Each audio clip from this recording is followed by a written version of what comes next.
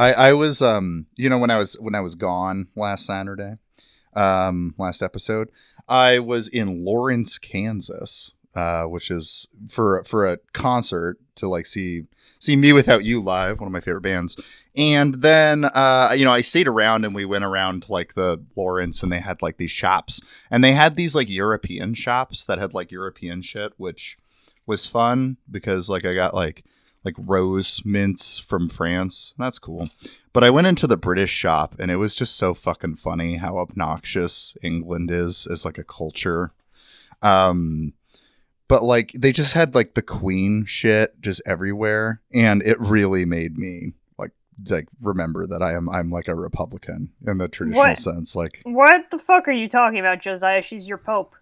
She is not. That's not how the Anglican communion works. All Anglicans pray to the Queen for her intercession. I hear a lot of complaining from the Vatican with all of your gold.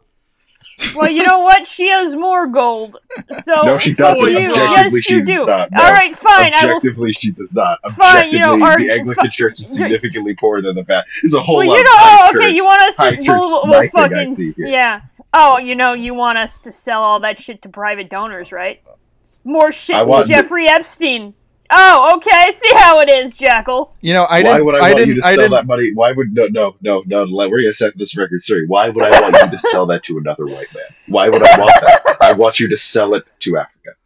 You want? If you guys take a look at the potential topics that didn't quite make the list, but is worth noting, just want to throw it out there.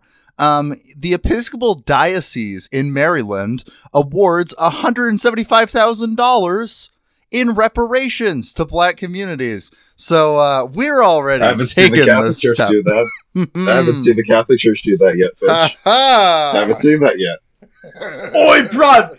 Oi, you got no reparations for that wee cheeky turds of the colonized, you motherfuckers! Didn't like one bishop reject a black priest or something because he said he was like neuroatypical or something? Wasn't that like a thing that just came up in the Episcopal drama though? Yeah, that sounds believable.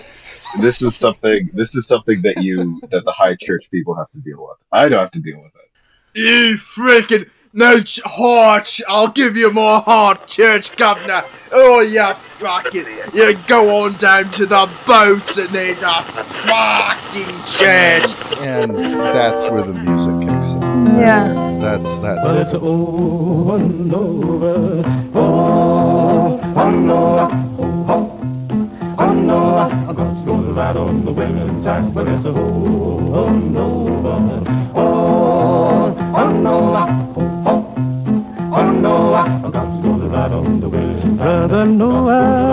It's a big day in Manhattan. It's a huge day. The crowds are building up out front of the town square where there's an airstrip, and they're awaiting a plane that's going to arrive. And the ambassador of Mammonburg to the Vatican is standing and about to give a speech to the audience, and on both sides of her are two different officials, council board members of the Mammonburg.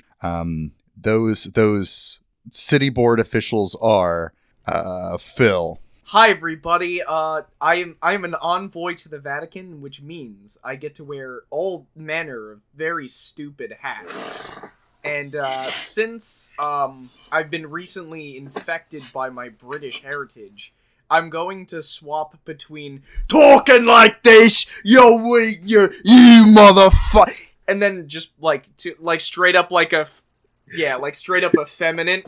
Oh my! I can't understand these heathens. Oh, the Catholic Church. Oh my god! A security guard is leaning over. Hey, Phil. It's Finch is the one going to the Vatican. We're staying behind. Wait, we're staying behind? You're not letting me talk to the Pope?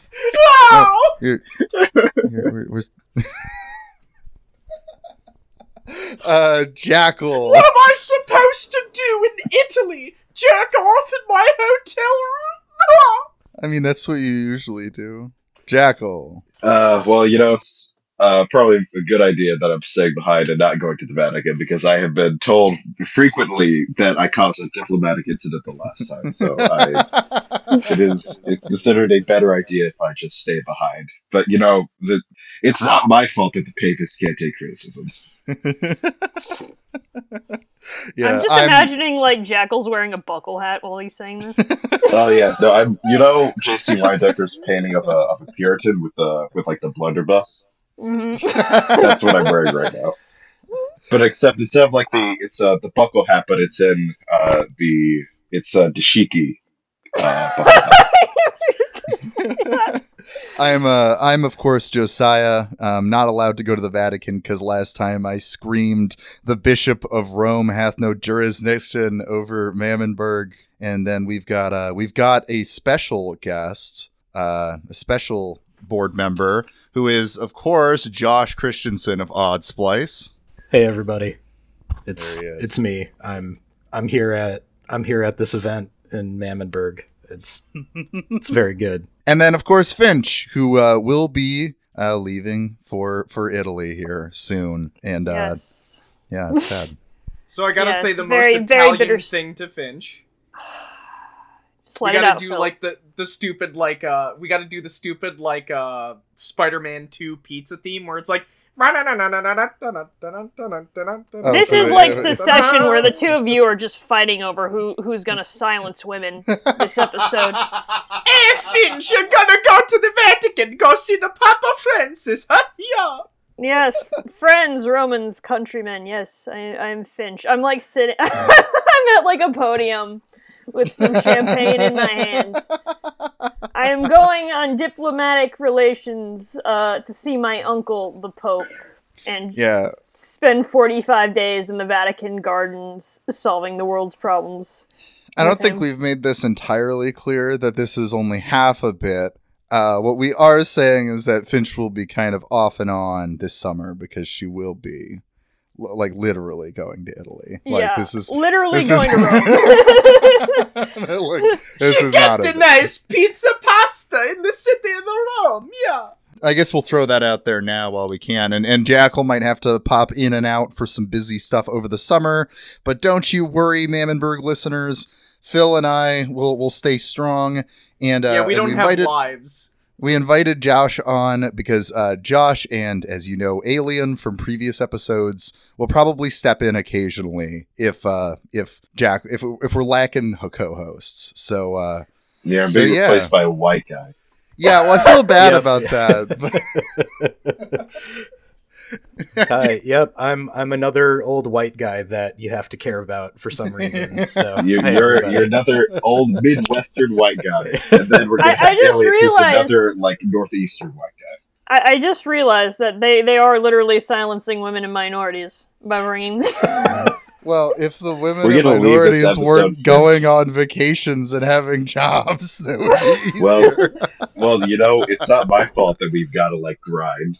Yeah, this is the Sigma grind set. You white men don't get it because you already have everything handed to you. Shut up, Phil. The Sigma grind set. Maybe you don't understand the grind. I am going to Zachary Garfield you. Oh God! I don't understand the Alpha Sigma grind set, Jimmy. Alright, do we want to get on to this fandom drama? Because I need something to send me off.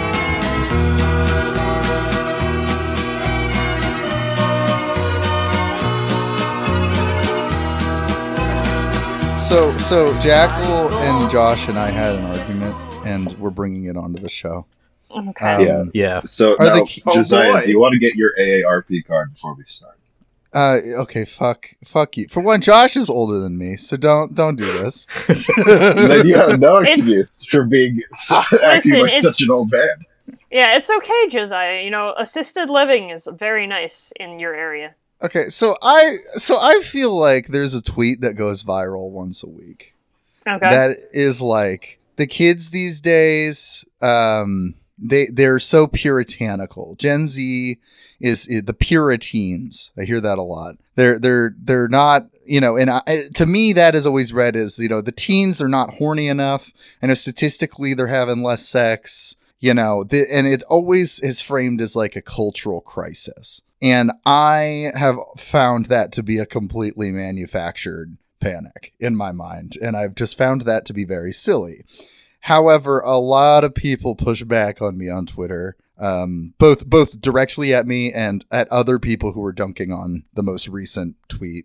And we're like, actually, like, you're probably just not in certain fandom spaces, which I'm not. That this is actually really getting crazy and scary. This whole Puritan thing. And so I'm here to listen, to learn, and see the other side. Because as it currently stands, it just sounds like weird older millennials and Gen Xers being like, the kids aren't horny enough. You gotta sit your white ass down and listen. But I'm gonna sit my white ass down. Remember, turn on your hearing aid. Okay. Look, I am 25 years old, Jackal. I am. And I'm not. I am not old. No. Mentally, I'm 22. Yeah, that's true. Physically, not enough kids I'm are 47. going to the old mill. We need more kids going to the old mill. Mentally, I am 22. Physically, I'm 25, and spiritually, I'm 47. This is spiritually. I came out of the womb with a cane yelling about kids on my lawn. I believe that. Yeah. All right. So, Jackal, we need your hot take. Yeah, defend this. Okay, so I think that now Josh is somewhat aware of this. Mostly just sort of that short story, I identify as an attack helicopter short story, and the sort of cascade that followed to the author, who was a trans woman. Like, look up the story if you are not aware of it. It's incredibly tragic what happened to her. Right. Look up that story. Also, like, look up the actual short story, because it's fucking good. It's like, a good short story. Yeah. Incredible, like, trans military sci-fi. But yeah, so trans woman wrote this story, and riffing on the classic right-wing meme of, I identify as an attack helicopter, the rejoinder, and it's literally a story about militarized sexuality and a helicopter pilot like identifying as an attack helicopter, and it's this really great interrogation of trans identity and how it can interact with the state. So anyway, a lot of established sci-fi authors, took immediate offense to the title itself, didn't read the story, and then basically harassed this person back into the closet. The story was, unpublished. It was published on Clark's World, a premier outlet for short science fiction, speculative fiction, whatever. And so it was taken down from there. I mean, you can still find it on the internet, but so a person's career was ended, and they're they put back in the closet. Jesus, it just real human wreckage over nothing. Over a legitimately good piece of art. Legitimate cancel culture. Right. I think that it goes beyond cancel culture, actually, because fandom policing has been a thing that, and actually I am going to take Josh and Jackal's side here. Fandom policing has definitely been a thing I've seen increase with time. Like back in 2012, 2013, 2014, when I was in the YA fandoms, it was very much the Wild West. You could shitpost and do whatever you wanted, basically. I don't know. You know what I think made me start to be aware of this is that Steven Universe drama that came out. I think around 2016. This came up in that thread that you guys, but I don't know anything of this. What happened? I've been a lurker in a lot of fandoms. I have only very recently actually participated in online stuff. And I've regretted it since. I wish I just stayed a lurker. I regret unlocking my Twitter and interacting with you people. It's been downhill from here. But most of my life, from being like a little kid to being an adolescent to now being a young spry young adult who definitely like a standard Gen Z kid. Mhm. I was a lot more sort of in tune with that kind of side of internet culture, and specifically like the fandom side too.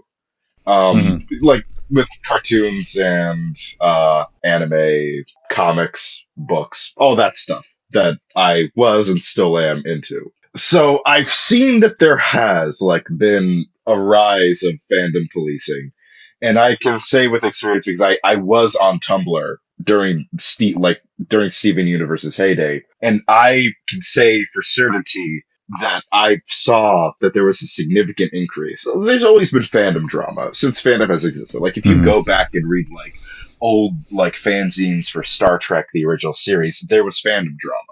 But there's been an increase in fandom policing, and there is this kind of pseudo puritanical kind of like taking a lot of cultural elements of like evangelical like sexual culture, which is, as I'm currently reading Jesus and John Wayne, I'm seeing that there's some commonalities. I'm seeing that there's some commonalities in some of how things are perceived. So, like, what's an example of the sexual side of this? Because that's where my confusion is lied with this. Because I'm aware. I've seen like K-pop fans send ISIS beheading videos to people on Twitter before, and like insane shit like that. First, I'll say that it is very weird hearing K-pop come out of your mouth, Josiah. It feels very. It feels wrong. It feels. It's just like he sounds like an old like Midwestern Southerner being like, "Yeah, Don kids and yeah, Korean pop." Did you see K-pop. Biden taking a pictures with BTS? I wonder if they're That was wild. Are they Biden fans now? Listen here, Jack. I'm taking a photograph with that was like BTS kids. Phil, shut up. That was like a physical representation of being the one straight person in like a gay chat, to be honest with you. Oh, that was exactly it. Yeah, that's what it looks like. Do you know that they're mad at Tucker Carlson now because he was he was mad at BTS for going to the White House and speaking about anti-Asian racism? Oh my That's god! wild. If there's anyone who could take down Tucker Carlson, it's K-pop It's stands. Dude, K-pop stands are fucking terrifying. I think they could like support literally to the K-pop stands. I will always hold you in high regard for like misleading the cops during BLM addressing. Man, when your they're parasocial more relationships. organized. I was gonna say they're more organized than the left. That's why we need to use them. That's why they're useful. You know, it feels like K-pop stands are like this generation's like Anonymous, where they'll like Anonymous used to be really big back during like Occupy. I always felt like they'd be like, oh man, the Westboro Baptist Church's website got hacked, and now it's like K-pop stands are doing that. Yeah. Yeah. God. All right. Anyway, but back to fandom what's policing. the sexual side Yeah, to this, I guess, is what I'm trying to understand. do we want to talk about the Steven Universe incident first? Because I think that's a good Yeah. that is a Yeah, good that's- example. Yeah. There's a few problem. instances, but I think that the most famous one is when there was an artist who got bullied off of like not just but like death threats and like harassment. I think that she was doxxed. And you were saying that these were 30-year-old Josh. These were not adults. These were teenagers. These were other Jesus teenagers Christ. doing this. Right. No, I that was just a general comment on like I know of multiple adults who have driven themselves insane over this children's show. Like it's sort of like it's primarily like younger kids, but it rubs off on like fucked up antisocial 35-year-olds too. I don't participate in fandom spaces, but like I aspire to be a writer at some. So I keep tabs on like, what's going on in various genres. And so I get this secondhand of like, aspiring authors complaining about fandom and how it's like a major hurdle in actually, publishing your work because you have to like deal with these psychopaths. Anyway, let's get to the actual incident. I'll shut up. So No, it's I probably should have pulled up the incident, but I'm just going to go off of memory. So I'm not going to remember specifically who the artist was. I think so. There's a character called Rose Quartz who is, bigger lady, right? Okay. Oh god. Yep. Oh god, I remember this. No, we're going down this road. Yeah, we're about to. In order for me to explain like this as an example of like the emergence of fandom policing, and there is like, and we'll get to the sexual side, like what you said, because I have seen like there are people that get angry. I'll bring up some stuff that I've seen before too. But with this, so there's an artist who drew fan art, and she had some problematic stuff associated with her before, but I don't think that's a justification for what happened because she was a teenager. So she drew fan art of the character Rose Quartz, who's a bigger lady, and she drew her skinny, right? Okay. Now, oh god.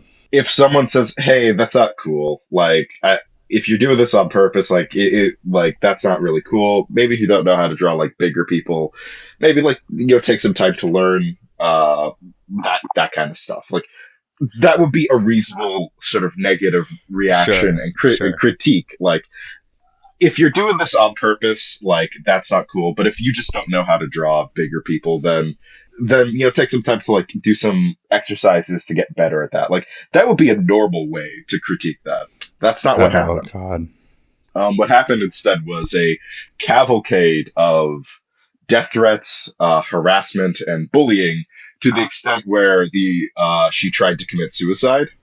Oh yeah. god. Yeah. And she was institutionalized for a time. She is back online. I'm not going to give her handle. I'm not going to give any of it because I think that it's probably for the bet. Like she still is like drawing and as far as I know is doing stuff. So that's good. I hope that she grew out of some of the more like edgy stuff that she was into as a teenager.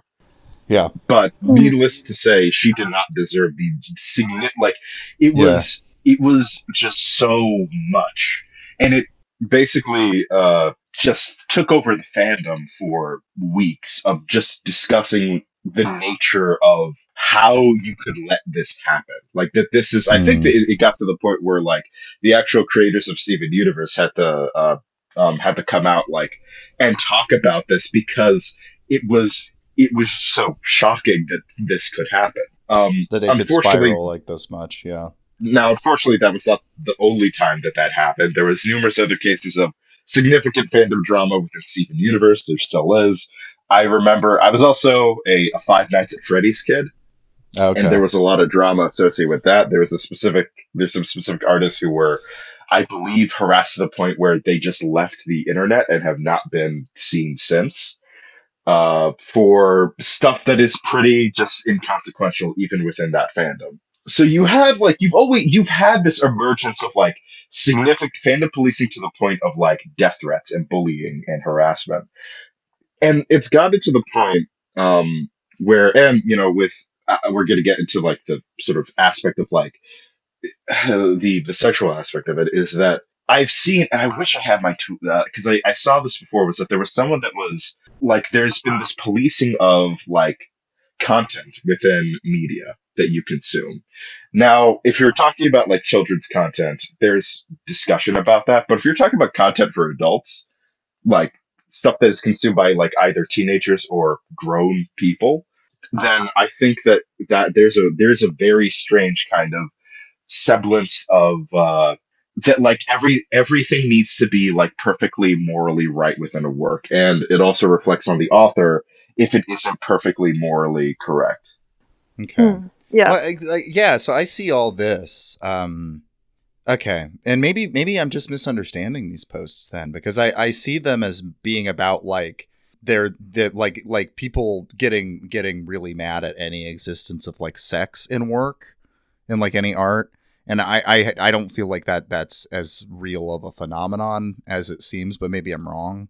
But this shit's believable. I mean, I was nervous with the book draft that I haven't done anything with. I was nervous writing that with like how people would take like various things like if I try to address like X racial aspect to something in this, will people like not like how I do that, and will I get in trouble for it for not doing it perfectly? So, I mean, I get it. I get that stuff. But where does this get sexual? That's where I'm missing here, I guess. Yeah, it's like coming up with these like, you know, moral taxonomies. It's a lot of panic around like age gap relationships. Right. You know, Okay. this is, you know, if you show a certain relationship dynamic in a children's cartoon, that's basically pedophilia. That's it's basically incest. Okay. It's like it's an evangelical slippery slope argument. You know, It's I like, see. yeah. but I see.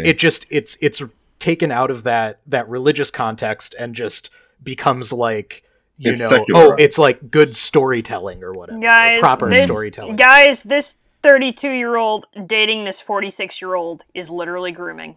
Literally. Yeah, like that. For Yeah. like this is not an exaggeration. If you go on like TikTok stuff, which I don't because I don't have a TikTok and I'm never getting one. Yeah. Don't. But like if you're like it's filtered through to me because I think that I still have like more contact with fandom stuff because it still appears on my feed. Is it like this stuff is still going on? Like, and it's getting. That's why there has been more. That's why there has been more sort of responses to it in an attempt to try to like stop this before it gets worse. Like I remember I was going through a Tumblr tag for a book, The Only Good Indians, and you know the book it's a horror novel, right? It's got like a lot of gore, a lot of blood, a lot of, you know, not particularly. It's not for children. This is a book that is, if you buy it, it is with the knowledge that like you can handle particularly like graphic content. Mm-hmm. And I remember seeing on Tumblr that there were people that were and you know this also then descends into like this violent and there's a discussion with like when violence is unnecessary. I do think that like stuff like this stuff should serve a purpose in like your story. It should just be there for. It's why I don't like a lot of Eli Roth movies.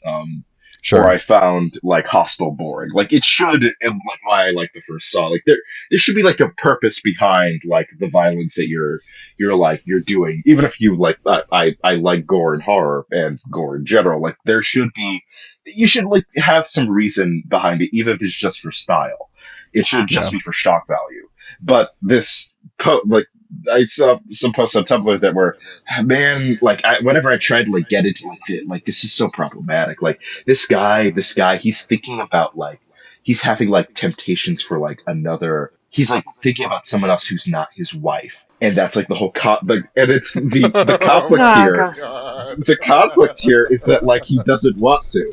Like you are aware that like just because that there is content in this piece of work doesn't mean. Like, you are aware that there's subtext and even text. Like, you're not supposed to side with him on it, and even he doesn't side with himself on, like, thinking about it the way that he does. Okay. Like, have you tried to get into anything? And there's even, you know, there's been, like, a lot of debate over, like, sex scenes. We shouldn't have sex scenes in anything. It like, there's nothing to it. Like, it means nothing, like, yada, yada, yada. And I know, Josiah, since you're an evangelical pastor. You're a sex negative individual. You know, you're boring. No, I'm fine with sex scenes. Anyway. But like in the context of like, there was a lot of debate of, and you know, there's absolutely discussion on needless sex scenes. Like, I remember like basically watching stuff with my roommates was very hard with like HBO series because it would just be like, boobs. Yeah, sure. So it's always very awkward, but like you can't just saying that, we should never do it. Like it should never be in there. Like this is problematic because of this or this or this. Like there is like, this is a thing. And it began in like fandom circles, but it has since spread and it has a lot in common with sort of the culture, evangelical sexual mores that have become secularized and are now like seeping into other facets of specifically like entertainment. Yeah, no, this makes sense. Phil, you wanted to say something real quick. Why don't you chime in here? So in the film community, as somebody who that's been kind of my forte. Like Jackal mentioned before, I've kind of been lurking around some of the animation communities for years. like never actually engaging, but I kind of know what they talk about. And the same thing happens in the cinema community. It's starting to really happen in the cinema community, and it's really like a complete lack of media literacy. Like, people will watch a movie where the main character of the movie is unapologetically a bad person, but they'll be like, oh, this is condoned by the film, and therefore, the film is bad, because the main character is bad. It's like if you were watching Better Call Saul, and you were like, oh my god, he's such like a shyster. He's such like a, oh my god, he's such a bad moral person. And it's like, well, I mean, it's more complicated than that, but also, like, you don't have to have a moral protagonist. Breaking Bad, the show, like, Walter White as a character is a literally bad is designed person. to get worse. He's designed to get worse as the show goes on. Basically, Vince Gilligan was like, yeah, I wanted to do a thing where, like, basically a character's moral decay becomes more and more apparent because of his inability to put aside his ego. And then people will watch the show and be weirdly puritanical about it and be like, I can't watch Breaking Bad because it supports Walter White as a character. And I'm like, no, you idiots. It's like when people read the Old Testament and all, like, the old kings of Israel were corrupt. And it's like, well, God must have supported the old kings. He didn't, you fucking idiots. Their society collapsed. What the hell? Yeah. This has been, this is not an exaggeration. And I'm actually glad that we were able to sort of go more into it, because I think that we were able to explain it better than we could have in a Twitter thread. But this is a thing. Like, it's not just, like, so when you're seeing them, like, some of it is, like, Gen Xers and older millennials being cranky about, getting old, and that, Gen Z is just objectively cooler than them. But... but, like, this is a thing. Like, it's not it's not that big of an exaggeration that you see. Like, there has been a significant loss of, like, media. And I remember talking to my roommate about this way back, of, like, there's been a loss of, like, media literacy and, like, media analysis that's definitely true. A lot of people. And it's not just Gen Z, because there are also older people that are like this too, that just don't know how to analyze pieces of media to the point of, like, another example was that there were people that were getting mad about this author of a horror book, a horror novella, because, like, the characters, I want to get his pronouns right. I think he's he, they. So he is, a queer person, but the characters in the book are lesbians. It's about the two characters are lesbians. It's about a toxic relationship between the two. And there were people that were like, how dare you write about this? You are not, like, and it's kind of crazy, right? Like, yeah. Oh, I mean, I have seen this kind of stuff. I think you're right. I don't know. Yeah, I kind of wanted to circle back to Phil and film discourse, because, like, the big thing, the recurrent thing in, like, film Twitter news cycles is, like, Marvel fans, taking umbrage at any utterance of Martin Scorsese. Yeah. And then, or sort of the stock, like, kind of vulgar feminist takes on Scorsese as a toxic masculine filmmaker. And right, there's no willingness to engage with the content, because you look at the man's career, it's like, it's all about wrestling with this, like, his own fascination with violence, but also his own need for grace. And it's right, he made Goodfellas, but he also made Silence. He also made, it's right. God, yeah, Taxi Driver, Phil just put in the chat, thing, like, and I mean, just as, I mean, fuck Taxi Driver. So, like, I mean, I'm cards on the table. I think I'm the oldest person in the chat right now. I'm on the pod. I'm 32. Grew up in fucking rural Minnesota during, evangelical during the height of the Bush administration. Like, oh, God. I had a youth pastor who was like, I shook the man's hand, and he is such an inspiring leader. Like, this was the milieu I found myself in. So and my sort of journey out of that is it has I don't think film.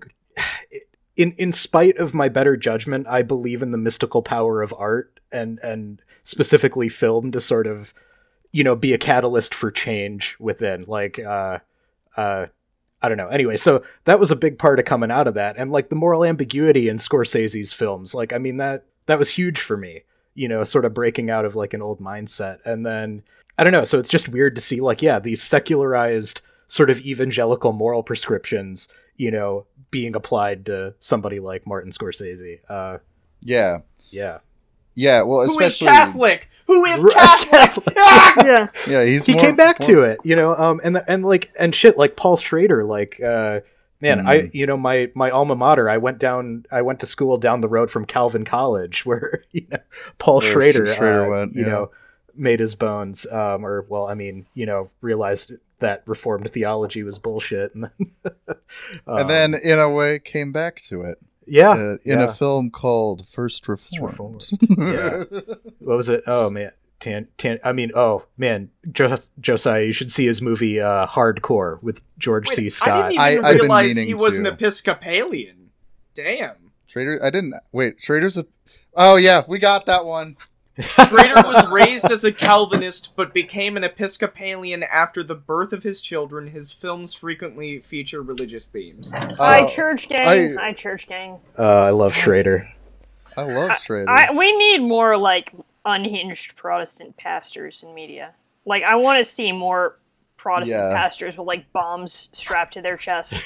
Hell and yeah. First Reformed goes Gotta so clip hard. that out. Yeah, and, incredible put that on film. Twitter. Do we... Finch... Wait, yeah. Yeah, and then we should probably move on to some news. Oh, yeah, see, I'm seeing a distant shape in the sky. Yeah, no, I'm just thinking... This very much, I think, and maybe I'm being a boomer here, but it very much shows that there is very big unwillingness to, one, engage with media and engage in the forces of how media is made and the people behind that media. And just I don't know, laziness to consume. People want, like, just very, like, straightforward storytelling. So, like... You have, like, and there was a really good Tumblr post I just saw about this, which was like, a piece of media. This is a complex story where no one is evil and no one is a saint, and people are a reflection of their world and blah, blah, blah. And then you have this, the fan base, which is, well, okay, so this is the good person, this is the bad person, this is the oppressor, this is the oppressed. If you like this evil character, you're the same as my asshole dad that reminds me of this character. I'm kind of reading from this Tumblr post. Not taking a moralistic stance on a fictional story means you are amoral. Analysis is actually about figuring out who is the baddest person, so you can disavow them, and who is the goodest person so you can root for them. The media you consume reflects your values, and characters you find interesting are clearly the ones that are exactly like you. And I just feel like there is like a very, one, that is correct. There, very big laziness, very big inclination to take things at face value. Yeah. Yeah, absolutely. And not just like be uncomfortable with art, which is like what I think the best art like does. I don't know. I found the tweet that I was, sort of brought this up before, Sure. which is, this is not like a Gen Z guy, like this is like an older millennial dude, who, I'll just read this tweet, is, the sex scene discourse is back again, and once again missing the point. The question should sex be portrayed? The question is, how is sex portrayed? Is it consensual? Is it coercive? Where are the power dynamics? Is it mutually satisfying? Is everyone having a great time? Oh, God. Okay, so that's annoying. I go to movies to watch the sex scenes where I'm like, yeah, everyone is consenting and they're having a great time in this Western about like killing an entire town of people. Yay! Yeah, Going like up watching Come and See and being like, I just want to make sure everybody's having a good time. Going up to Judge Holden after he's committed one of the worst atrocities ever. Is everybody having a good time? Yeah. Josiah, have you finished Blood Meridian yet? No, I'm not that far. God damn it. I want to make a joke about the ending. Oh God! Headphones off. Just like right. It like play all of. I'll just say this for the real heads. Like, imagine The Outhouse, but it's sort of tender and loving. Like, imagine God. an adaptation comes out where they just play everything straight, but that's the change they make. That's their interpretation of No, everyone was the final everything act. that happened. Everything that happened in that outhouse was completely consensual, and nothing bad happened in there at all. Well, as far as I am in Blood Meridian, it just seems like a book about fun-loving guys riding around Yep. the west. It's just Dudes just some being goofy bros. dudes hanging out, like just going on a trip. Guys dudes being bros. dudes, yeah. And that's why we need Morbius 2. I hear that Judge Holt is great with kids. I just heard Phil distantly say Morbius 2. This is the why we worst part. need Is like they're Morbius gonna too. fucking Twitter. I hate Twitter so much. Twitter makes me That want they to kill accidentally myself. willed Shut Morbius up, Phil. 2 Let into me finish. existence. Shut That up, was Phil. Let me cool. finish. It was cool we did that. I hate Twitter so much because the algorithms have done such damage on our society because we're getting to the event horizon where Morbius 2 is going to exist. We're getting there. I think it's cool that we did that. I think No, I'm it's not not. happy that Jared Leto smiles. I want him to Yeah. be sad all the time. I don't. I I'm know, not. I- As long as Jared Leto smiles, the world is in pain. Well, they It's should make gonna be- Morbius 2 without Jared Leto. Sorry, what were you saying? Well, Josh? no, It'll be you a hear their CGI Jared Leto. Yeah.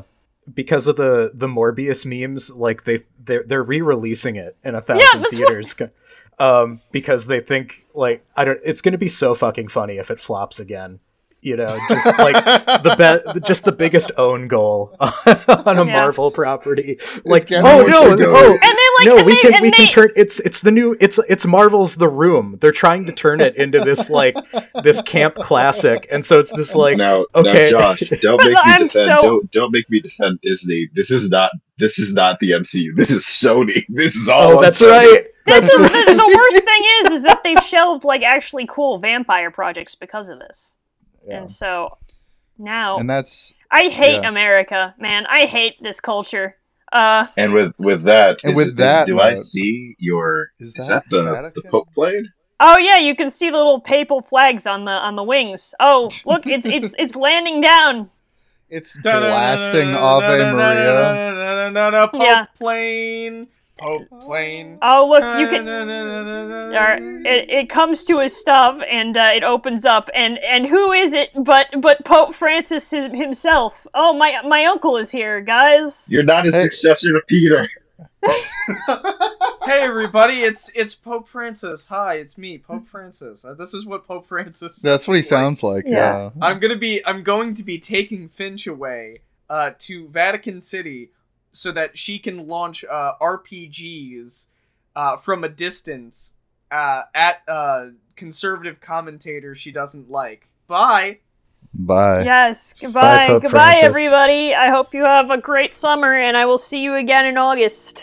See ya. Bye, Peace Finn. out. Remember, fellas, Bye, it's me, Finn. Pope Francis. Pope Francis, #1 Morbius fan. We'll miss you, Finch. We'll miss you. I'm sure that you'll come up You'll for pop in more and stuff. for some episodes when you get the time. Oh yeah, definitely. All right, guys. Have a good time in Signing off. Italy. Bye. Goodbye. Bye. I'm excited to welcome some special guests to the briefing room today. Pop phenoms BTS. Woohoo! It used to be that our communities were always based on our physical proximity to one another. Now, with the growth of mass media, you can find communities who build social structures based on their common interests and similar content. Can God forgive us?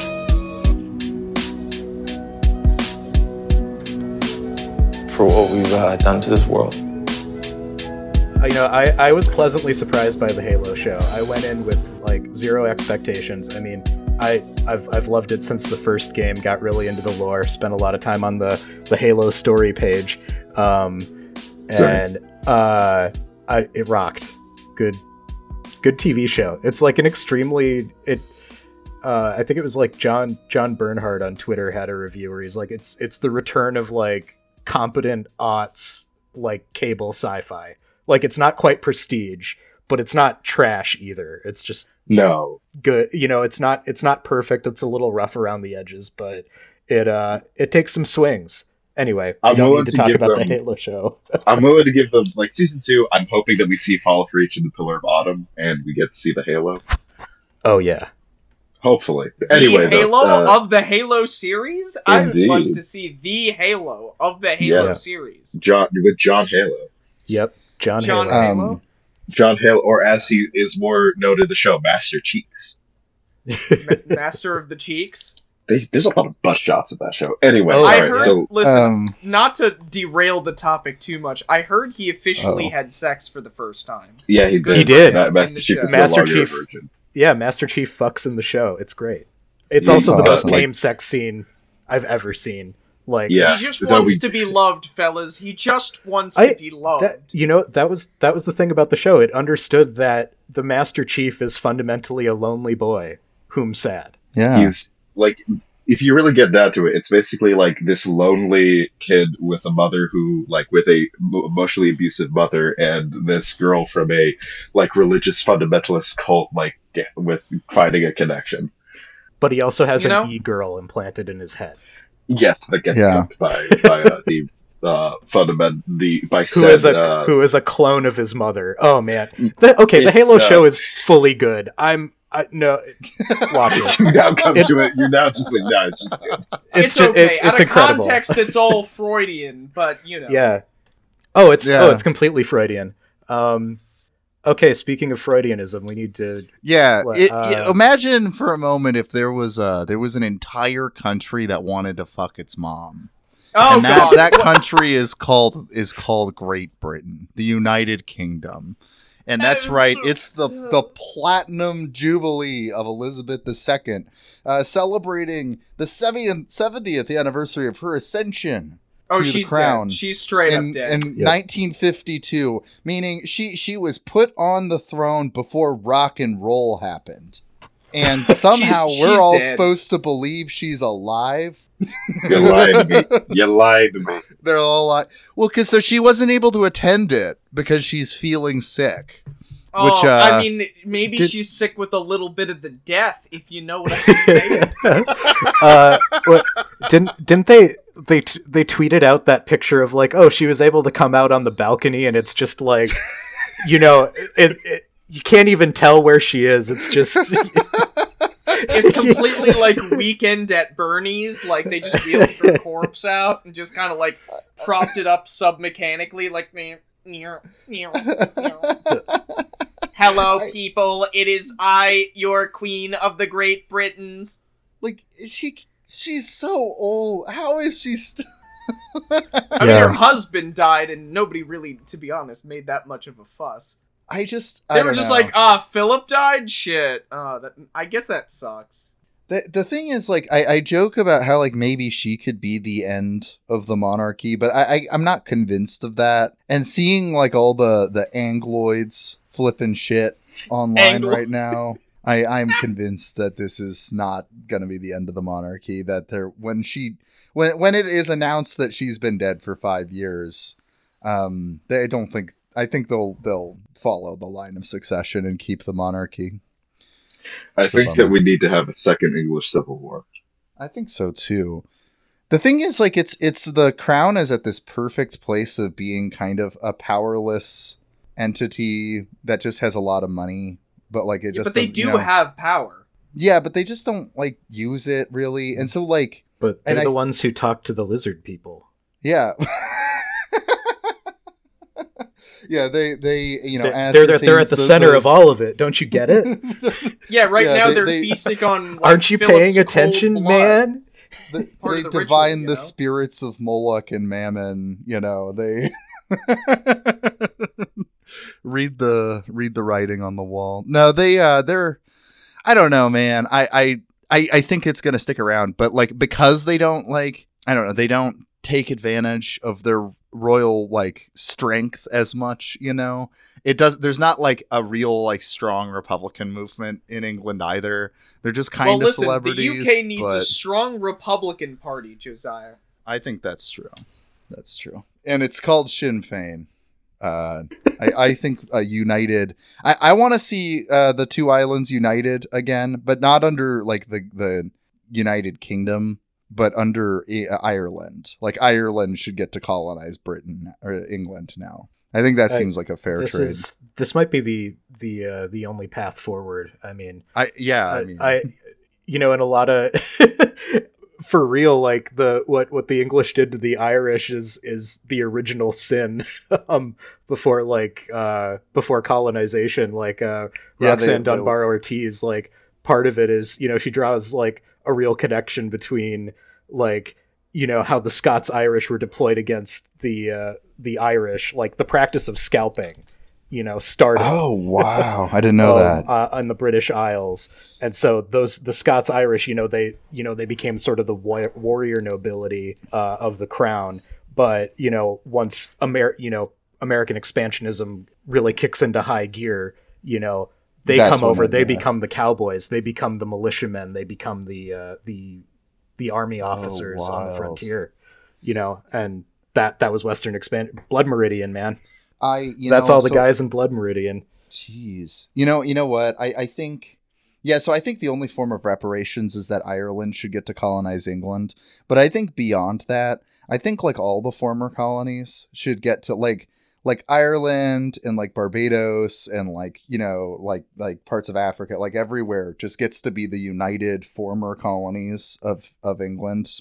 And then they get to all just colonize Yippee the Isles. I think that's kind of like the model I'm going for. I agree. I support I support, as you know, just I am a proponent of colonization of Northern Europe. Oh man, that was the funny. We were up late talking last night. That was one of the funniest things. So Jackal was pitching that he supports colonizing. Europe should get colonized, and we were I think that's right.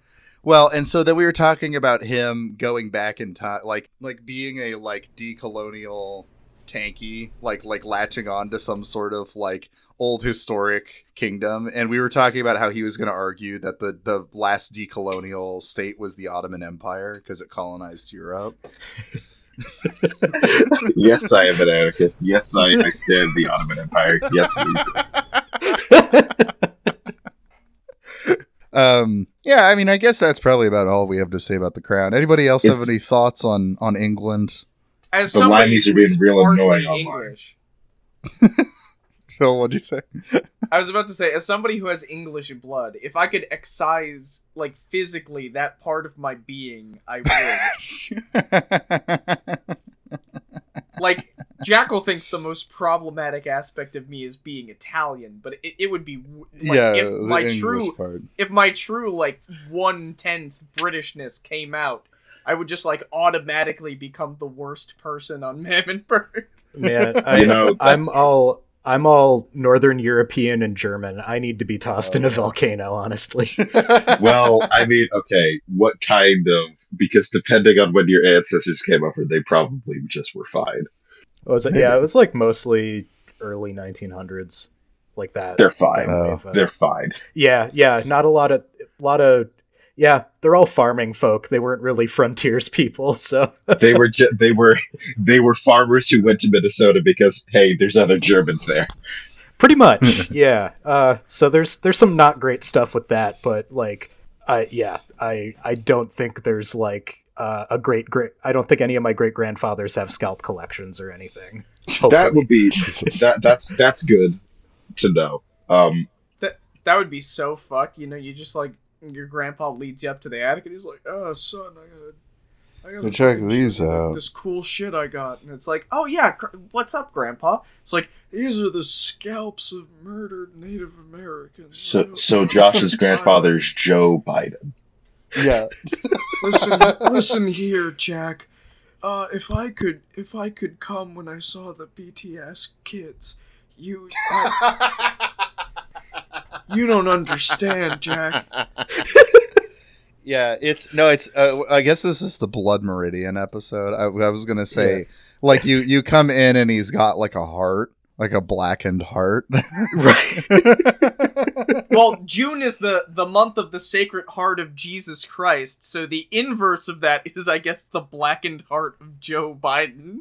Oh, have you seen that war has been going on Twitter between those who support the Sacred Heart of Jesus Christ month and those who support Pride Month, because those are contradictory. Yeah, of course. Nalima pointed it out to me yesterday. I hate this website, yeah.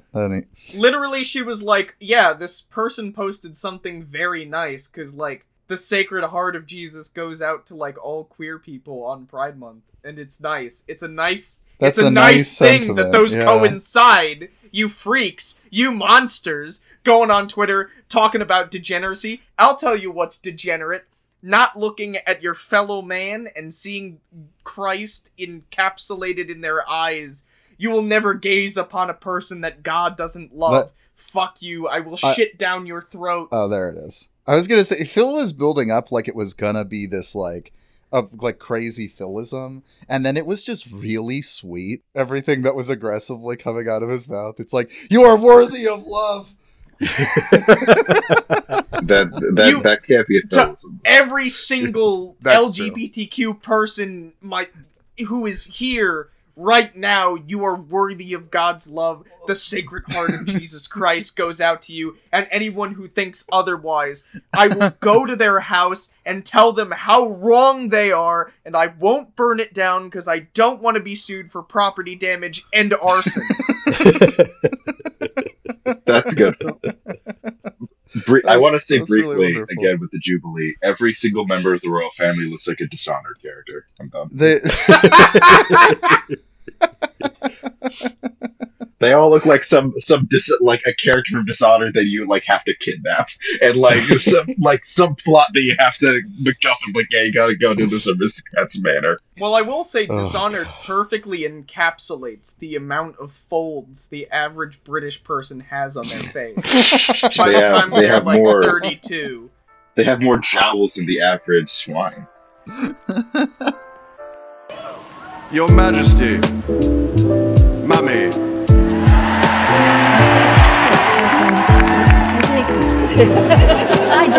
I don't matter. The scale of this evening's celebration over this whole Jubilee weekend. Can God forgive us? Anyway, Blood Meridian. Yeah, you know, this because we've been avoiding talking about gun violence, so it's kind of appropriate that Blood Meridian came up. Yeah. I don't like. So, sorry if I'm taking the lead on this, but no, like, go I think for it. It's sort of a. I just want to share like how I've made sense of, you know, all these phenomena, and it's I just got to plug like Patrick Blanchfield's work. I think he's like one of the best American voices on gun violence right now. We eagerly await the release of his book Gunpower, which oh my god, I pre-ordered it. It's gonna take 1,000 years. Yeah, the what is it on the Verso site? It still says like coming 2030. 2030. 2030. I think Pat's I think he's working on revisions right now, but yeah, that it's release the book. You. I know. It's the key. It's the key to everything. So I think it's useful just to like define what gun power is. Simply put, it's the system of power that exists in the America right now, and it's the legal and political will to enshrine the right of a specifically white man to arm himself as heavily as possible and defend his property with violence up to and including the murder of his wife, children, and himself. This is what everything seems to be organized around. This is how our hierarchies are enforced. So you start from there and you go forward. I think that's a pretty good description of just what the conditions are in America these days. Well, let's like fully move into this topic, and I think that's a good way to set the tone. So last episode, most of the episode was devoted to talking about the Uvalde shooting, and then we spent a pretty big chunk on the Buffalo shooting the week before. It's basically just we have to talk about it pretty much every episode now because it's happening so rapidly. And so over the last week or so, since Uvalde, there's been at least 17 shootings. At least. Well, I want to know, is it like a correlation causation thing? Like, can we really say that are we noticing that there are more shootings? Like, I'm not sure. That it's more prevalent in the news again? Or is it just like... I'm not sure. I mean, there is always a low boil of gun violence constantly. So, like, are we talking specifically about mass shootings, family liquidation? Like, you know, there's all this, you know. So if we're thinking about mass shootings, like, there's a pretty constant churn of that, like, on the daily. And, you know, we are, you know, I think a lot of it is we are just more aware of a lot more of these incidents just because of how bad the Uvalde shooting, you know, was pretty, you know, it's the jarring. Right. It's the, you know, there was that fucking like NYT thing saying like, you know, talking about the shootings in Tulsa and stuff. Oh, where it's like, it's bad, but it wasn't as bad as Uvalde. You know, that's the tone of the discourse. And that's currently Buffalo and Uvalde are like the pinnacles now. And now we're judging these other ones. But like, so Tulsa happened over the last week. And that was, a gunman used an AR-15 to target his doctor who, after asking for help with chronic pain, the one I wanted to bring up happened because it happened close to me. There was one in Iowa. It was just and this is fucked up. I'm even saying this, but it was just 3 people. But it was at a church that I am like 2 or 3 people removed from, if that makes sense. Like I was involved in a small group at a church plant that was planted by this church, and it happened in their parking lot.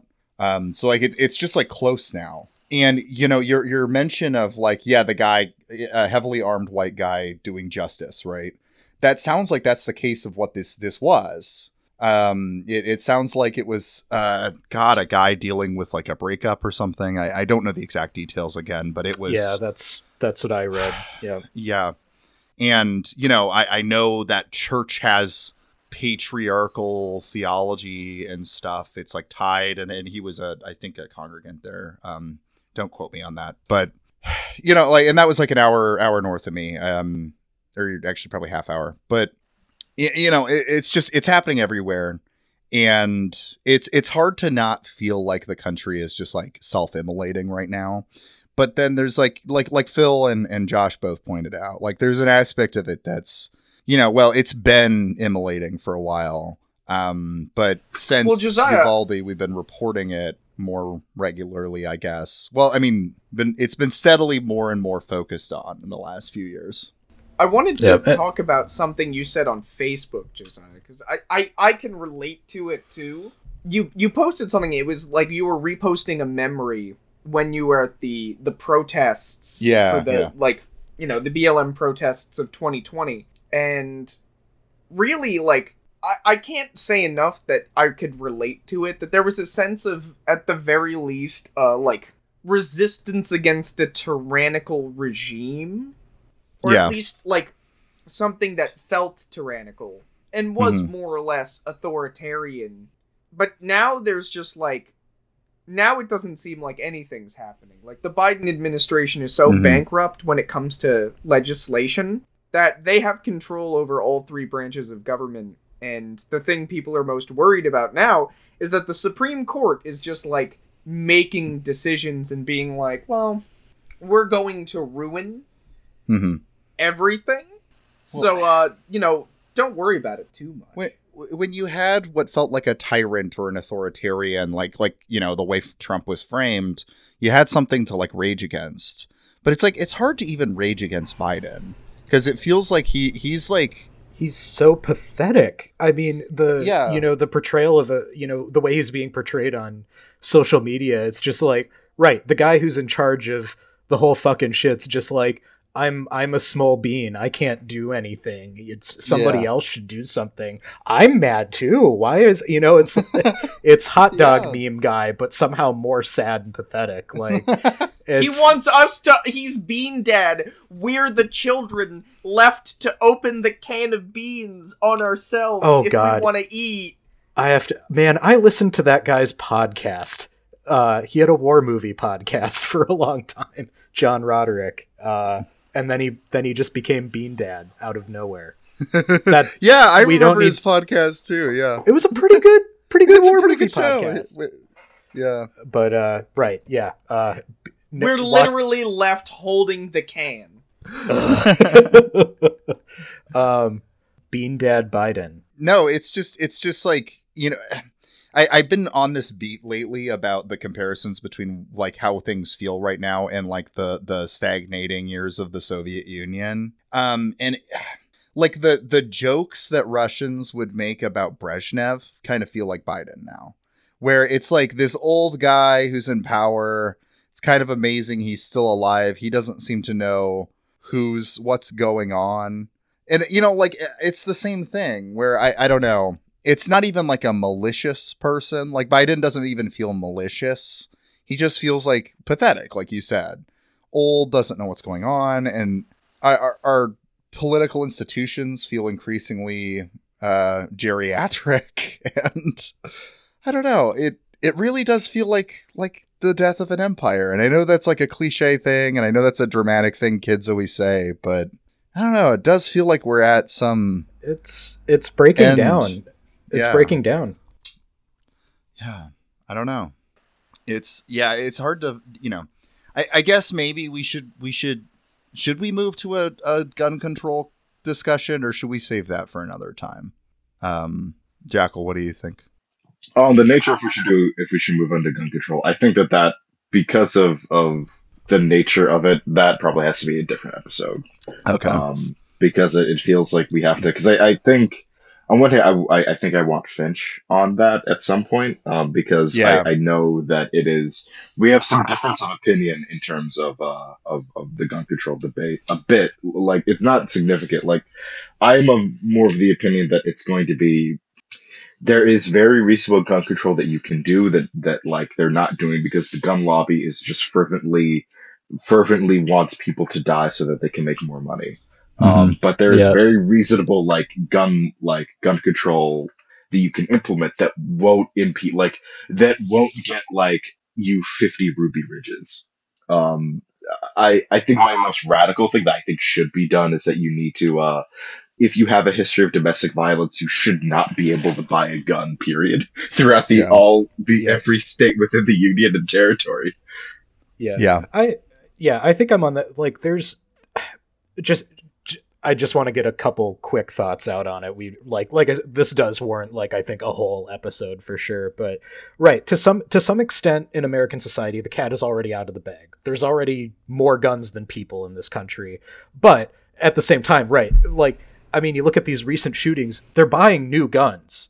Like, it's always like, oh, they went out and bought this. Like, it's not, they aren't stealing it from somebody. They aren't, getting it by other means. Like, this seems to be the easiest way to acquire it. So it's anything that's implemented isn't going to be a cure-all. There's still going to be enough of these weapons in circulation, but right, there are things that haven't been tried that can certainly, blunt the effects of a lot of this. Yeah. But right, we're we're stuck in a dying empire that doesn't pass legislation anymore. I guess it's just a court and a legislative body that just ships more guns overseas. Yeah. That's it. No, I think you're totally right.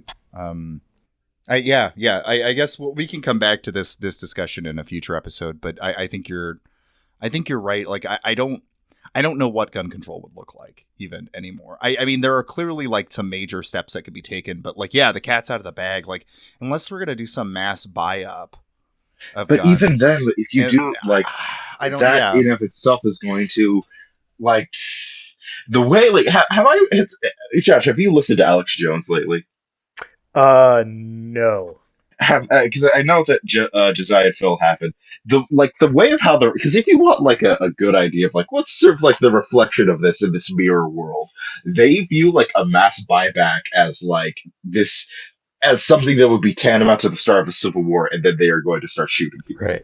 Like like there was a case where where a dude that Alex Jones had that was like, he was saying that, oh no, like what's gonna happen is that like buybacks, you could just like they're gonna start stealing your guns, and then they're just gonna start selling it to the government.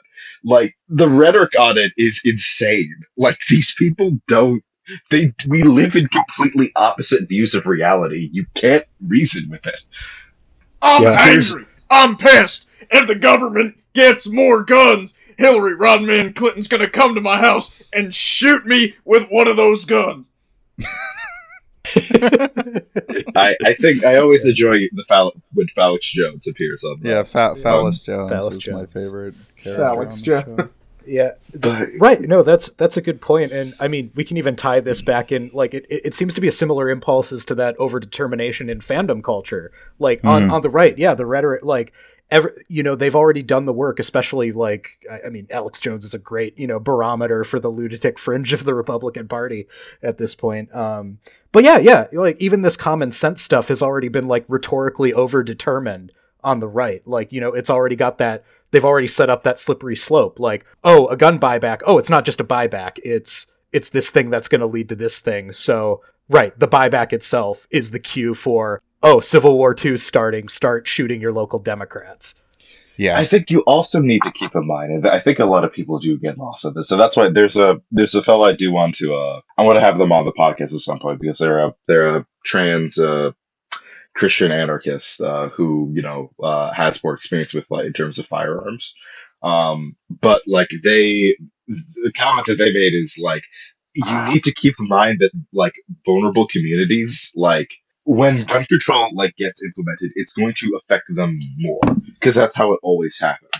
Yeah, I mean, already we have exterminationist rhetoric. Yeah, exactly. Yeah, you already have exterminationist rhetoric. There was just something else that Ron DeSantis just did with something about like trans athletes. Yeah. Oh God. You already have exterminationist rhetoric that is sort of like getting worse. Like, okay, they're primed for a genocide. Like that fucking legislation in Ohio. Okay, so there's a couple things. Like they signed the like basically the genital check law for trans athletes. God, so, yes. So anybody, a parent, a coach, whatever, a teacher, like a person of authority, if they suspect a person's, presenting gender wrong, they can order a barrage of tests, invasive treatment, and alongside that, Ohio's thinking about like making it legal for teachers and staff to carry guns in schools. So, if both of this shit passes, what's the inevitable thing? Vulnerable teenagers being forced to strip at gunpoint. Yeah. We're gonna end grooming by making it a law that a teacher can randomly tell a student to take off their clothes. Yeah, we did it. Listen, we just apparently needed to put a more invasive version of the TSA into schools. But as if a gender critical version of the TSA. Right, as if kids aren't traumatized enough. Like, I mean, especially since Uvalde, there's been a lot more discussion about how effective like lockdown drills are, because the shooter, it's like he obviously knew lockdown drills and knew how to counteract them, render them ineffective, exploit them. And then on the other side, it's like you're just pre-traumatizing these kids. They go to school every day with the knowledge that one of their peers or somebody in the community can come in with an assault weapon and kill them just cause. Yeah. Like my heart goes out to these kids. Like, I mean, it's, I'm a little older. I'm in a committed relationship. Like, these are real conversations I'm having with my partner, there's a basic desire to want to have children, but like you look at, what it means to put a kid through the public school system in America in this day and age, in not every part of the country, but enough parts of the country. Yeah. Like what kind of human beings are we producing? I've joked with Kelly and I have joked quite a bit, and it's only half a joke of like, I was homeschooled, and we're like, we almost want to homeschool any future kids for the exact opposite reasons that I was homeschooled, and that most homeschoolers were. It's because I want them to, like, my kids to learn critical race theory, and like I want if I have a queer kid that they don't want to kill themselves. You know, like I don't know. Yeah. Phil, I think you said you wanted to say something in the chat. Yeah, because I was about to say I feel a very similar way to Josiah. I mean, Nalim and I, our kids are going to be the product of, like, 2 queer Christians. So that's already, like, interesting. But also, I don't want... There is an inherent fear. Nalima wanted to be a teacher for some time. And there was I was terrified that she would just, like, show up and die. And sure, maybe it's an irrational fear, but it's very rational, but also, like, horrible. I know it's statistically unlikely, quote unquote, but it's also, like, is it statistically unlikely? Are things just gonna keep getting worse? I don't know the answer to that. I'm terrified of bringing children into this world because I would love to have a kid. But, you know, our generation, it's so frustrating because people are like, oh, geez, you're not having kids. And the reason they fearmonger about us not having kids is because if we have less kids, there will be less of a workforce to sustain capitalism as it exists in the future. That's really what they're fearmongering about, because they want exploitable workers and plenty of them, and if there are few of them, it means that the unrestricted growth of capitalism can no longer continue. But also, our generation is frankly just terrified. We're terrified of, like, losing our kids. We're terrified of, like, what the world they'll grow up into looks like. Things will they could go horribly. And I do want my kids to, hopefully when Nalim and I teach them our faith, that I want them to keep it, not, like, for any stupid reason, but because, like, I want them to know that, like, Christianity and a lot of the aspects of society that people are socialized into can be better and are better than what people believe in. I want them to be hopeful for the future, even if that means, you know, waiting for a religious future that doesn't happen in any of our lifetimes. But, you know, that's kind of the hope at the core of our religion. And it's just sad. It's just sad to think that children are gonna, like, come out into this world and just, they're just gonna suffer worse than when we suffered. And, you know, I hate to think about it in those terms. Yeah. Yeah, I mean, Death of an Empire is kind of the theme here, and I think it's going to be a theme we'll be talking a lot about over the summer, because it seems to be on all of our minds. But the problem is, like, the problem with the death of the American Empire in the way is that if it ever, I just never see a point where we'll come to a clear delineation between the death and afterwards. Do you understand what I mean? That's what I mean when I say Death of an Empire, though, because I guess I don't think of it as a dramatic, cathartic explosion. I think of it as the stagnation. And actually, I wanted to pull this back mostly just to find something lighter to end this on. I was talking about the Brezhnev era, like the end of the Soviet era, which is what I've been thinking a lot about. I loaded up the Wikipedia page of Soviet jokes, and I was, like, looking at the Brezhnev era ones, and, you know, we're talking about, like, Biden being this geriatric person, and a way a lot of people dealt with the stagnation of that time was jokes about it. And I wanted to read a few of these jokes and have you guys tell me whether this could be, if some of the details changed, could be about Biden or not. Here's one. At the 1980 Olympics, Brezhnev begins his speech. "Oh," he declares, and everybody starts to applause. And then he says, "Oh," and there's a standing ovation. And then he says, "Oh," even louder, and the whole audience is screaming and applauding. And an aide runs up to the podium and whispers into Brezhnev's ears, "Brezhnev, those are the Olympic logo rings. You don't need to read them."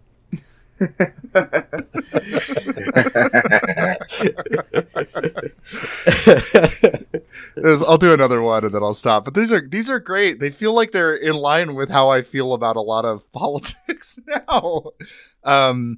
During Brezhnev's visit to England, Prime Minister Thatcher asked the guest, "What's your attitude about Churchill?"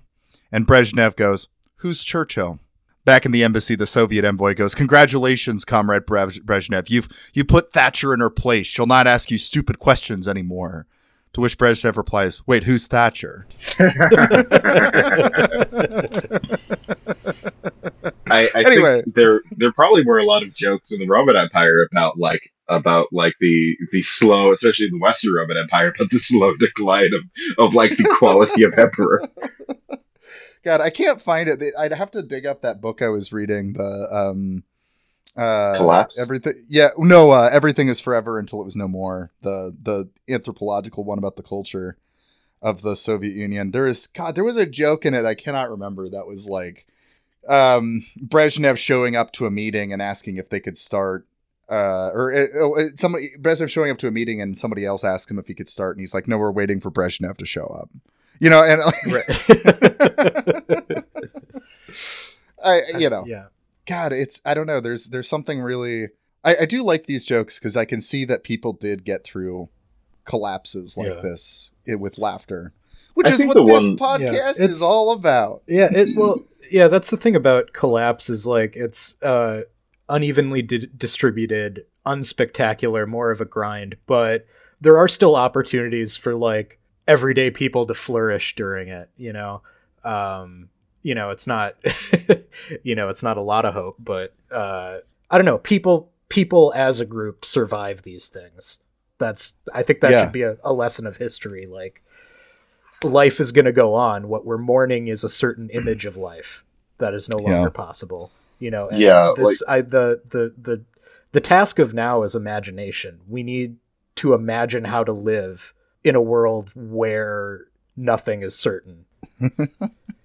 Which I mean, it's it's not the most comforting truth, but I mean, it's what we got. You know, it's not. You know, right? It's the temptation is to give in to paralysis and give in to despair. And I mean, like I should probably say I'm very I use a lot of Christian language, but I'm not a confessing or practicing Christian at this point. I just want to make that clear. But I tend to hang out with a lot of Christian leftists. And we'll get you back. We'll get you back. No, I think long. Yeah, we'll see. I got some weird shit I got to do first. That's understandable. I don't know. I don't know. Yeah, that's kind of that's the purpose now. Is like we're mourning.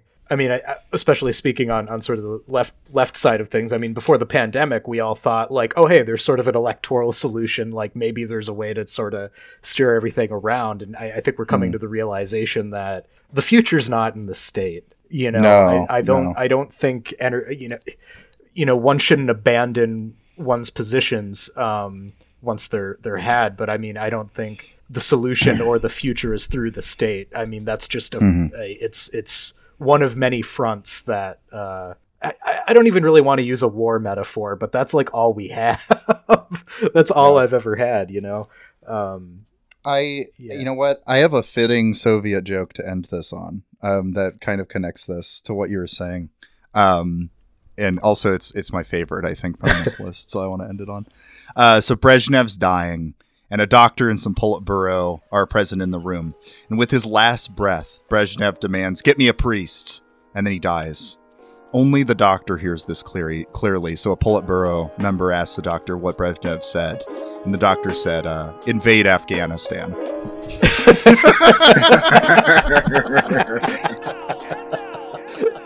Invisible line that is dividing our nation.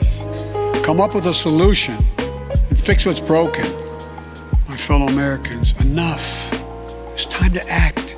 Let's hear the call and the cry. Let's meet the moment. Let us finally do something.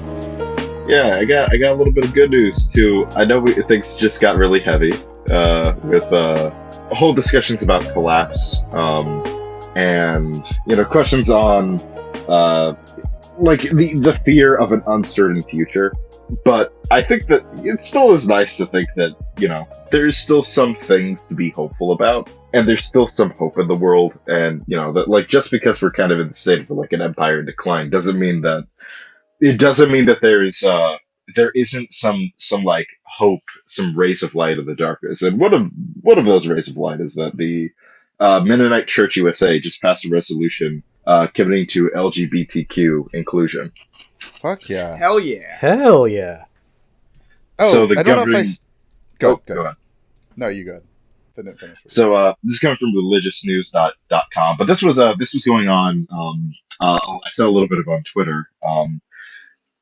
So the denomination, they're the largest Mennonite denomination in the United States. So they just passed a resolution on last Sunday, confessing that they have committed violence against LGBTQ people and committing to LGBTQ inclusion while apologizing for previous actions. In a separate vote, it also repealed instructions to pastors not to officiate at marriages between people of the same sex. The denomination's official confession, which views marriages between a man and a woman, that still does remain unchanged for now. I was going to say, since we're doing church good news, I don't think I said this on the mic. Maybe I did, but I did. I just want to say it if it is. The Episcopal Church of Maryland awarded $175,000 in reparation fund grants, which is cool. Hell yeah! They're not the biggest victories, but they're victories, and it's cool to see that there is some stuff happening in the church that's good. It ain't nothing. It ain't nothing. I gotta tell you, the best news, the best church news that I could say right now. Oh God! Is did you hear the good news, which is that our Lord Jesus Christ resurrected from the dead? Thank you. Oh Phil. my God! Thank you, Phil. Phil, you in another life, you would have made a fantastic youth pastor. You would have been an awesome youth pastor. I will read this. You still could be. I will read this other quote from the Mennonite Church, which, full disclosure, if any denomination that I come close to, I might be becoming a Mennonite in the near future, perhaps. I could see that. I kind of have more theological commonality with Anabaptism than other forms of Protestantism, maybe Methodism, but that's the one that I kind of, as the more that I read into it, the more I find more connection. Resonating, yeah. So, excluding LGBTQI people from the church is a rejection of God's joyous delight in the diversity of creation and a denial of the divine image and breath animating all humankind.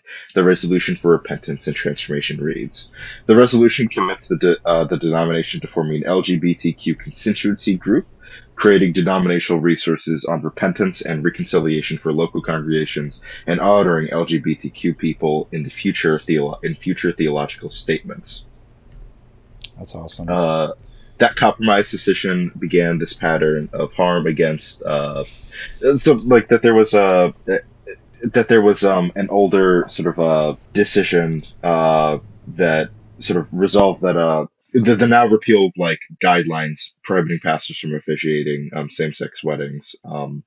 That compromise decision began this pattern of harm against LGBTQ people because they became bargaining chips for the unity of the denomination, said Villages, a Mennonite pastor who resigned from the church's executive board in 2016 after he conducted same-sex weddings. So it is good to see that there is actually, there is good news, and there is news. There is at least sort of, let's see, Vilgas for the implications, and that it seems that he's now, so the pastor who previously left seems that he's going to be coming back, and it says, as a national denomination, we now say that we are pro-LGBTQ denomination. This is our position. Oh, yeah. Yes, another affirming denomination to add to the horde. So, take over. Ending on a little bit of good news with the Episcopal Church providing reparations, and the Mennonite USA becoming a pro-LGBTQ church, even in the sea of exterminationist rhetoric and sort of fear mongering around trans people and those with, everyone else of the LGBTQ community. I think it is nice to note that there is positive hope here. Yeah. the forces of good will not go down without a fight. That's for sure. I will beat them up with my own hands. Mennonites might be largely pacifists, but I'm not. And on that note, as the no, never mind. Bad joke. No, what was the joke? What? What was the joke? We could just like we need to arm the Mennonites.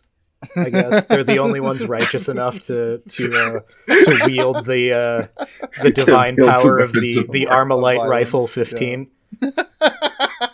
Now, we had Mammenburger, of course, sponsored by our friends at Raytheon. And I think that personally, Raytheon. Give nukes to Mennonites. Oh my god! Yeah, we need to find the Mennonite punished venom snake and get him a nuke. So, just to be clear here, the sponsorship with Raytheon, just like Chick-fil-A's who put Bibles in their foundations, will be putting Bibles in the inter-air ballistic missiles that, we'll just be putting them in there so that once they explode on those dirty brown people, it'll bring the gospel to them. You know what I'm saying? Raytheon is bringing the good word of the good word at every missile that lands on a Yemeni school bus. My aide is telling me that the brown people we bombed were already Christians. Oh. And well, they weren't white, so it doesn't matter. Were they the right kind, though? Yeah. Exactly. Read Jesus and John Wayne, everybody. This is that is about to be one of the longest Mammenburg episodes ever. That's an achievement, baby. We did it, baby. On that wonderful note, as Finch flies away, we thought she was going to get into the airplane, but then actually she sprouted feathers and wings and flew away next to the plane. Like a furry. Feathery. Feathery, that's what it was. That's the term. Like a feathery. Flew away. And we were left with these four just absolute geriatric board members who are watching over. Excuse me. No, for the bit, dying empire of Mammenburg, the four chairmen who don't even remember their own names, stand in front of a crowd, and as Mammenburg dies, a few religious groups do a couple good things. I think that captures the episode. These geriatric political politicians have been Phil. Listen here, Jack. I want to tell all the residents of Mammenburg that we'll be passing a new law. Listen here, Jack.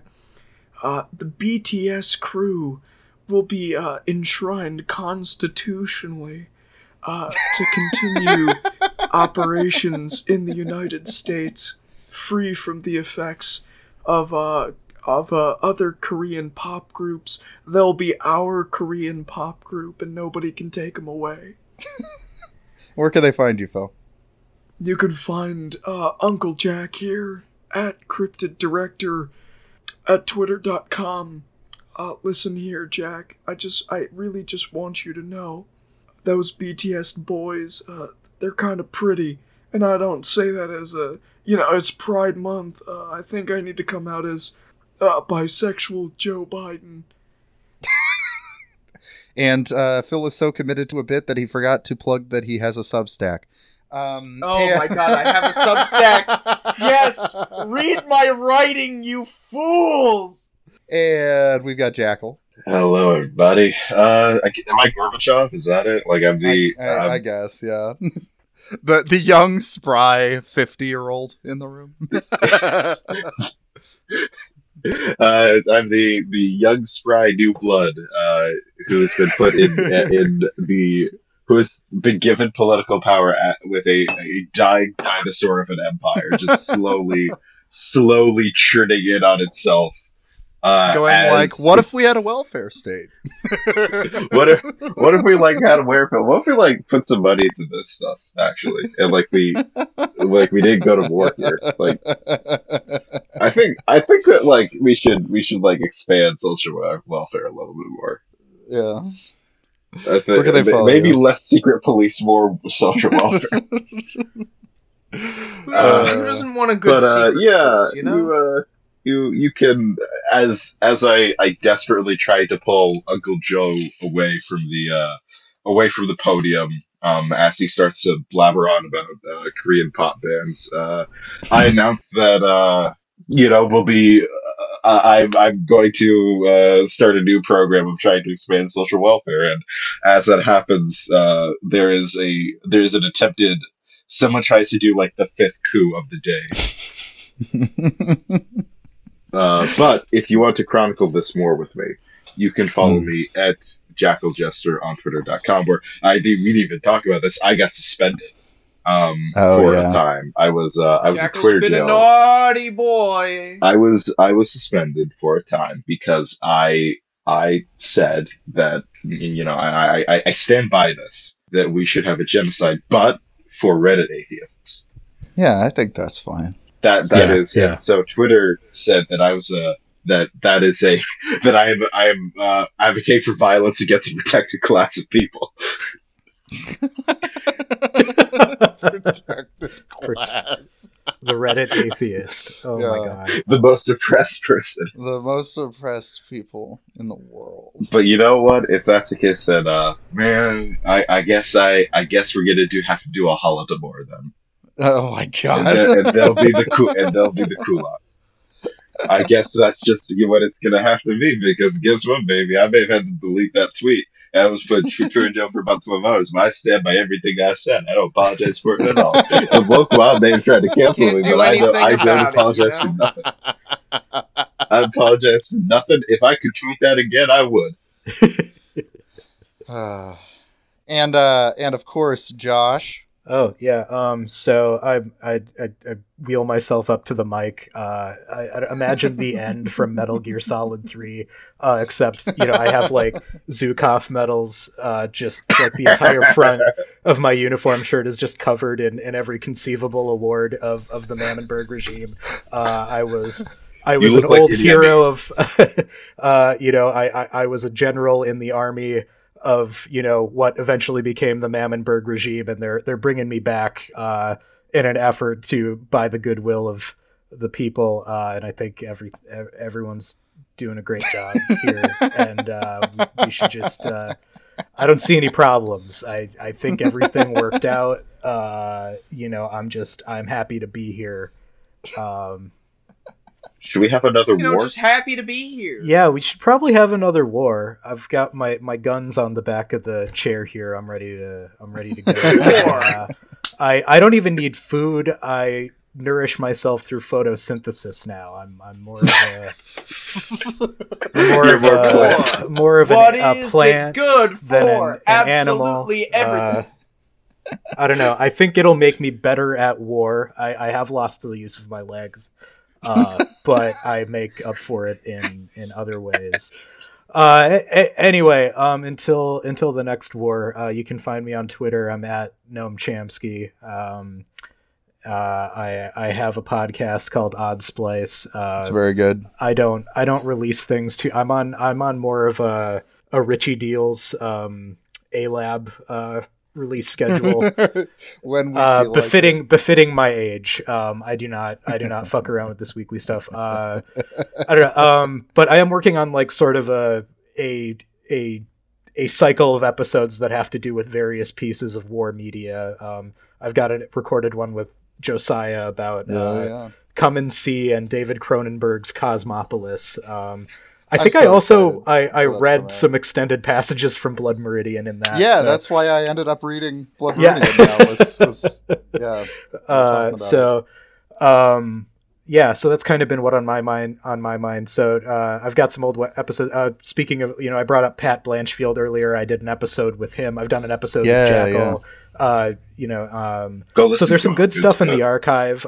Check it out, and I've got some really interesting stuff on the horizon there. And hell yeah, I don't know. I'm very honored to sort of be a fill-in replacement guest as needed over the summer. Hell here. yeah. And I don't know. I hope everybody likes me. Yeah. No, you're a good podcast host and a good friend. Now you are welcome to the Mammonburg Bowl. I want to. Such a good boy. You're such a good boy. Thank you for coming on the show. You're such a good boy. Thank you, Paul. Thank you.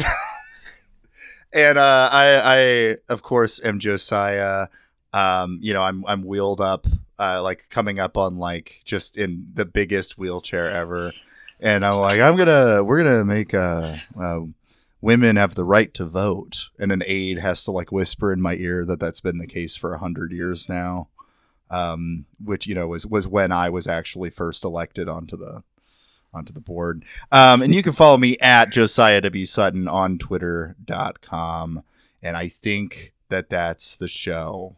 He's such a good boy. He's such a good old aristocrat. He's a good boy. Wait. No, go ahead. A couple things. Abolish the monarchy. Monarchy should exist. No kings but Christ. All that. And read Blood Meridian.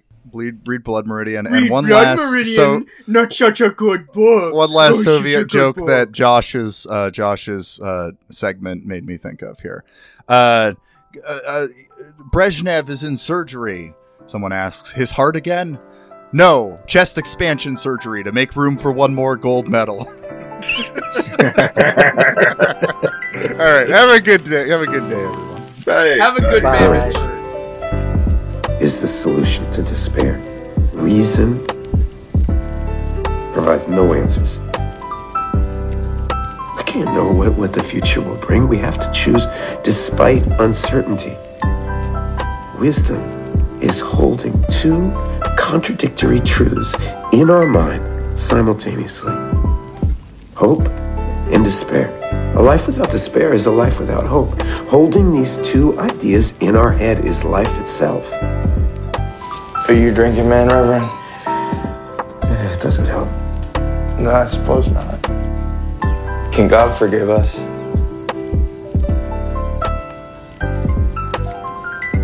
For what we've done to this world?